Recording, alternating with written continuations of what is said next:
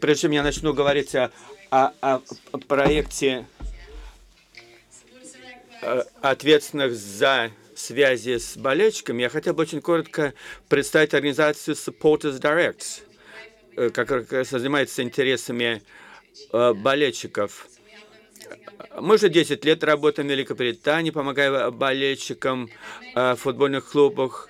И вот с помощью ЕФА мы это делаем уже более чем в 20 странах.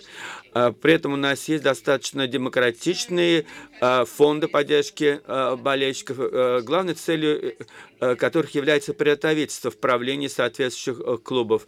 И мы осуществляем и другие варианты диалогов, которые важны для принятия тех или иных решений. Основной вопрос, который всегда стоит перед нами, а что же на самом деле представляет собой хороший футбольный клуб? Ну, тут могут быть самые разные идеи. Мы вчера их слышали, и уже сегодня они прозвучали.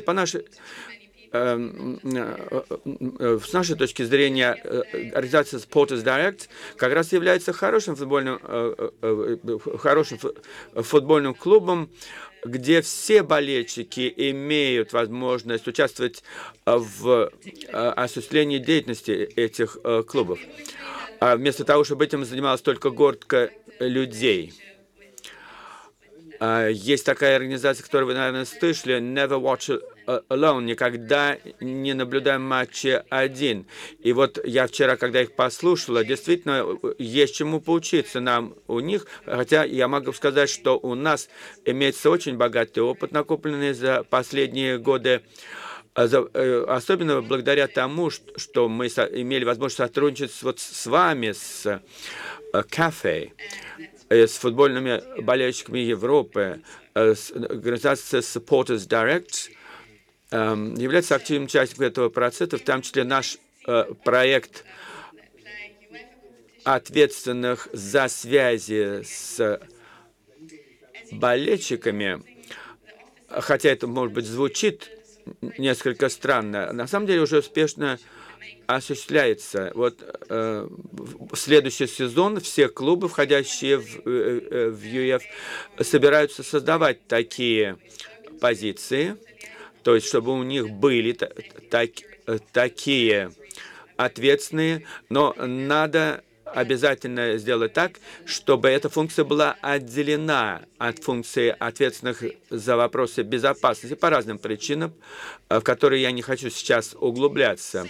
Поэтому необходима определенная степень доверия для того, чтобы такие ответственные за связи с болельщиками могли работать в связке с ответственными за безопасность.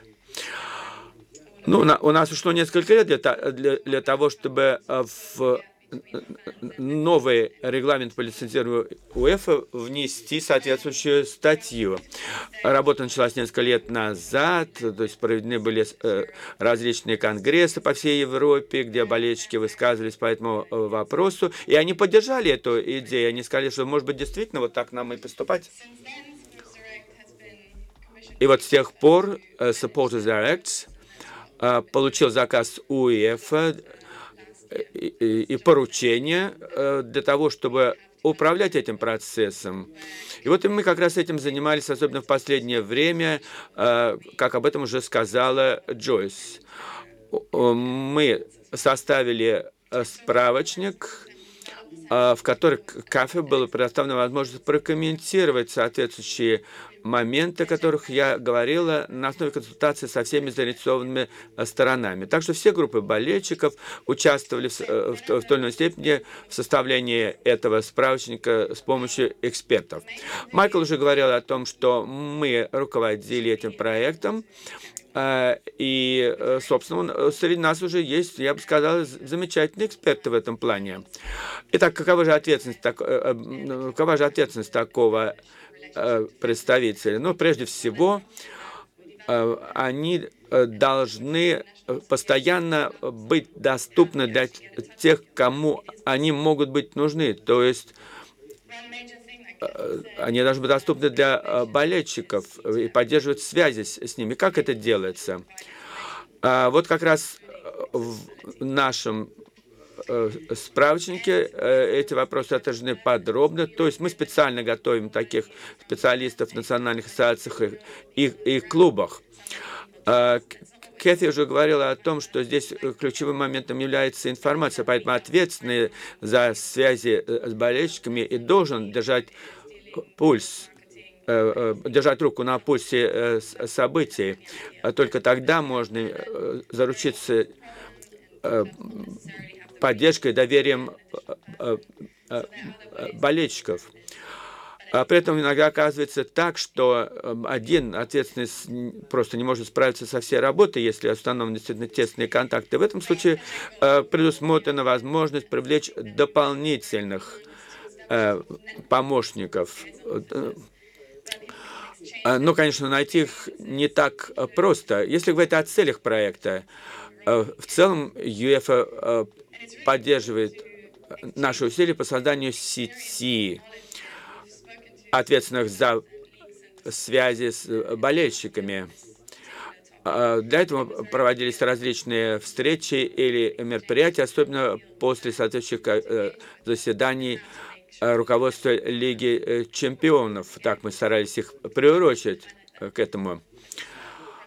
И такого рода встречи, безусловно, необходимы для того, чтобы поддерживать контакт с руководством таких клубов. Но я хотел бы при этом подчеркнуть, что у нас проект касается не только, так сказать, организации взаимодействия во время матчей. Это на самом деле штатная должность, то есть человек, который занимается связями с болельщиками, работает буквально каждый божий день. И при этом задача заключается в том, чтобы поддерживать связи между болельщиками и соответствующими клубами. Но для того, чтобы избегать каких-то недопониманий, здесь, конечно, нужно быть достаточно дипломатичным, аккуратным, хотя некоторые говорят, в конце концов, это не, так сказать, не высшая математика какая-то, но, тем не менее, здесь нужны очень точные навыки для того, чтобы четко заниматься этой работой, чтобы взаимодействовать с болельщиками, организовывать их деятельность в конструктивном плане. Вот это мой последний слайд.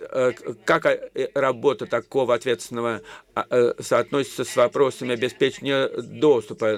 В идеальном случае ответственные за связь с болельщиками и ответственные за доступ работают как бы в одной команде.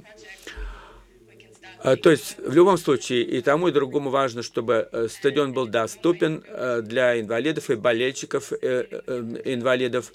Для того, чтобы повысить стандарты в Европе, мы должны все более тесно сотрудничать друг с другом, опираясь на опыт друг друга, обменясь этим опытом и при этом поддерживая хорошие отношения с клубами. И в заключение я хотел бы сказать, что хороший клуб это понятие включает очень много аспектов. У каждого из нас могут быть свои цели и приоритеты в достижении нашей цели. Вот как клубы бывают хорошими, так и наша работа может быть хорошей или не очень хорошей. Вот давайте работать конструктивно для того, чтобы обеспечить высокие стандарты такой работы. Спасибо.